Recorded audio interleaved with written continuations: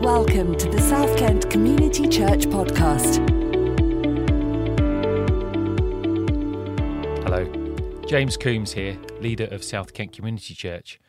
I have the task of kicking off a series of podcasts that we have produced primarily for the church family, following the news we shared with the congregation in November last year, 2023, looking at the relationship of men and women in church leadership, and specifically whether the Bible teaches that women are restricted from holding a governmental role, such as elder, senior leader, overseer, etc. Until now, this has been the position historically held at South Kent Community Church. The question is far from a simple one to answer, and has rightly taken much study and review, drawing on input and wisdom far beyond our own. I'm no biblical scholar. The result of this was that we, as elders, and then as a leadership team, have agreed that any future appointments to such a governmental role are now open to both men and women equally.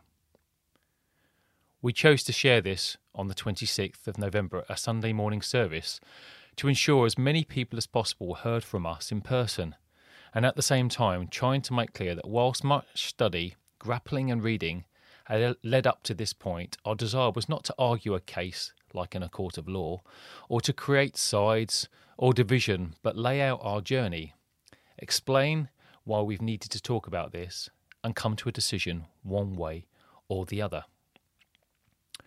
We hold to a conviction about our preferred future for SKCC and how we will look to appoint leaders going forward, whilst also acknowledging we are not infallible and remain open to further insight on this subject. This talk is still available to watch on our Facebook page if you've not seen it already. We maintain that the Bible, as God's Word, is our central reference point and the basis by which we seek to make any decisions. In all good conscience, before God, we do not believe this change is a departing from Scripture or forcing an agenda that manipulates or twists God's Word. We acknowledge that some will disagree with this. Whilst we have highlighted resources that do go into great depth on the debate surrounding the subject, and encourage those who wish to read further to do so, there's been a request by a few for us to, in effect, explain further in our own words. We've wanted to honour this request and appreciate some would rather hear more from us than read books and papers by others.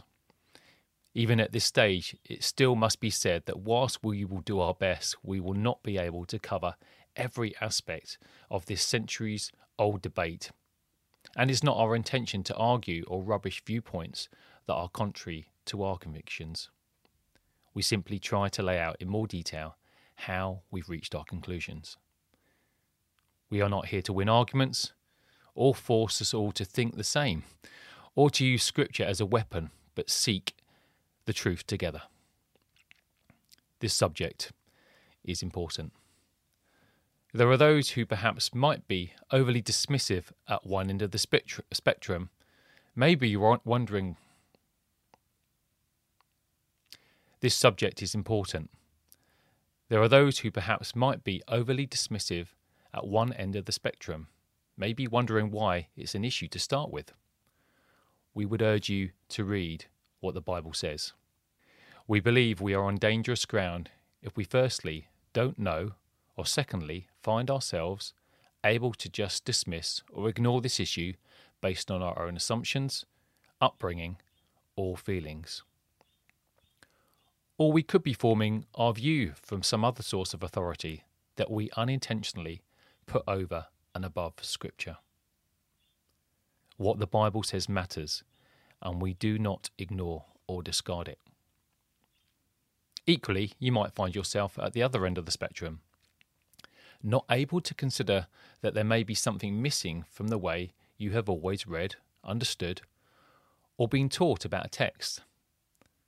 That there is one right way, and it's the view you hold.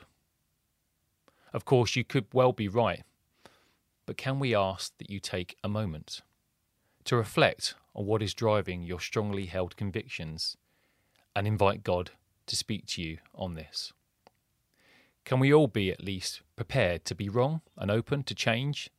And if we remain with the view we believe is right, then a preparedness to be unified in our differences. Some of the things you or I have been most resistive to change about may have been driven from a place of fear. Fear of losing control. Fear of being wrong. Fear of what else I might need to hold more lightly. Fear of simply the unknown and having to trust God more than I would like. I'm sure the list goes on, and there's definitely some things there I need to own myself. Our zeal for truth might well be the reason to hold even tighter to our beliefs. However, there is a need to allow God access to our motives in all of this and to do some self-examination. We don't have all the answers, and you may disagree with the conclusions we have reached. That's okay. God cares not only about outcomes, what we believe, but about processes, how we treat one another in the midst of disagreement. And I'm acutely aware that how we communicate our convictions is equally important as to what we communicate. What is the greater goal in all this? Surely it remains the authenticity of the gospel of Jesus and his call for us to walk in unity with him and one another. As in 1 Corinthians 3, we recognise there is only one foundation of the church, and that is Jesus Christ. Whatever we build on this foundation, we submit to God to bring it to light. He will test it, and it will be seen for what it is: straw, wood, stones, silver, or gold. Let us continue to love well and treat each other with respect and dignity, especially when we find differences. To walk humbly together and seek God's kingdom and agenda above our own goal.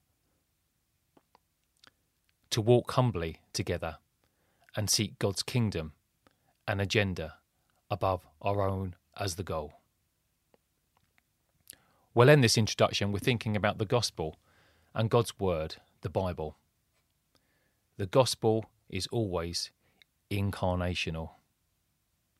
That is, the gospel is always connected into and being communicated. That is, the gospel is always connected into and being communicated into a culture, and it is transforming that culture. How we communicate the gospel in the UK looks very different from if we were to be part of the underground church in North Korea, for example. There would be certain ways of behaving that for the sake of the gospel we would adjust. The Apostle Paul talks about this in his letters. We must be honest that sometimes culture poses questions to us. We should not be driven by this, but we do have to tackle the questions. An example would be one we've lived with for the last few years: COVID vaccinations. Sorry to bring COVID up. Culture has asked, should we have them? Should we not have them? We have to go back to Scripture time and time again and seek to tackle those questions as best we are able. And in terms of COVID, it's an answer that Bible-believing Christians have answered differently. So how do we approach the Bible? We see it as God's inspired, authoritative word that describes who God is, how he interacts with people, and his desires and destiny for humanity and the world. We recognise it is a historical text, and we are at least 2,000 years away from its writing. Our job as students of Scripture is to do our best to read with that history and context in mind. We know it can't mean now what it didn't mean then, so we try to understand the original author's meaning, applying it to our own situation. We seek to read consistently, reading the part in light of the whole, and working out how the whole is authoritative, not just a piece of text in isolation. We need to acknowledge there are some difficult passages which people with all perspectives struggle to understand. It doesn't excuse our trying, but we must stay humble with our conclusions. We must decide if individual passages we read trump the thrust of where Scripture is going, or whether we look at the big picture and try to fit the passages within that. Either way, we make a decision, and there will be differences. So, what next for these podcasts? We've tried to deliver the series in manageable chunks so as not to overload you with information. For us to condense this, even into a couple of hours of material, has been a huge challenge. But here's where we plan to go over the next 3 episodes. In the next episode, episode 2, Fiona will touch on the Old Testament, what we understand Scripture teaches us from the creation account, and various Old Testament references to women and the relationship within the people of God.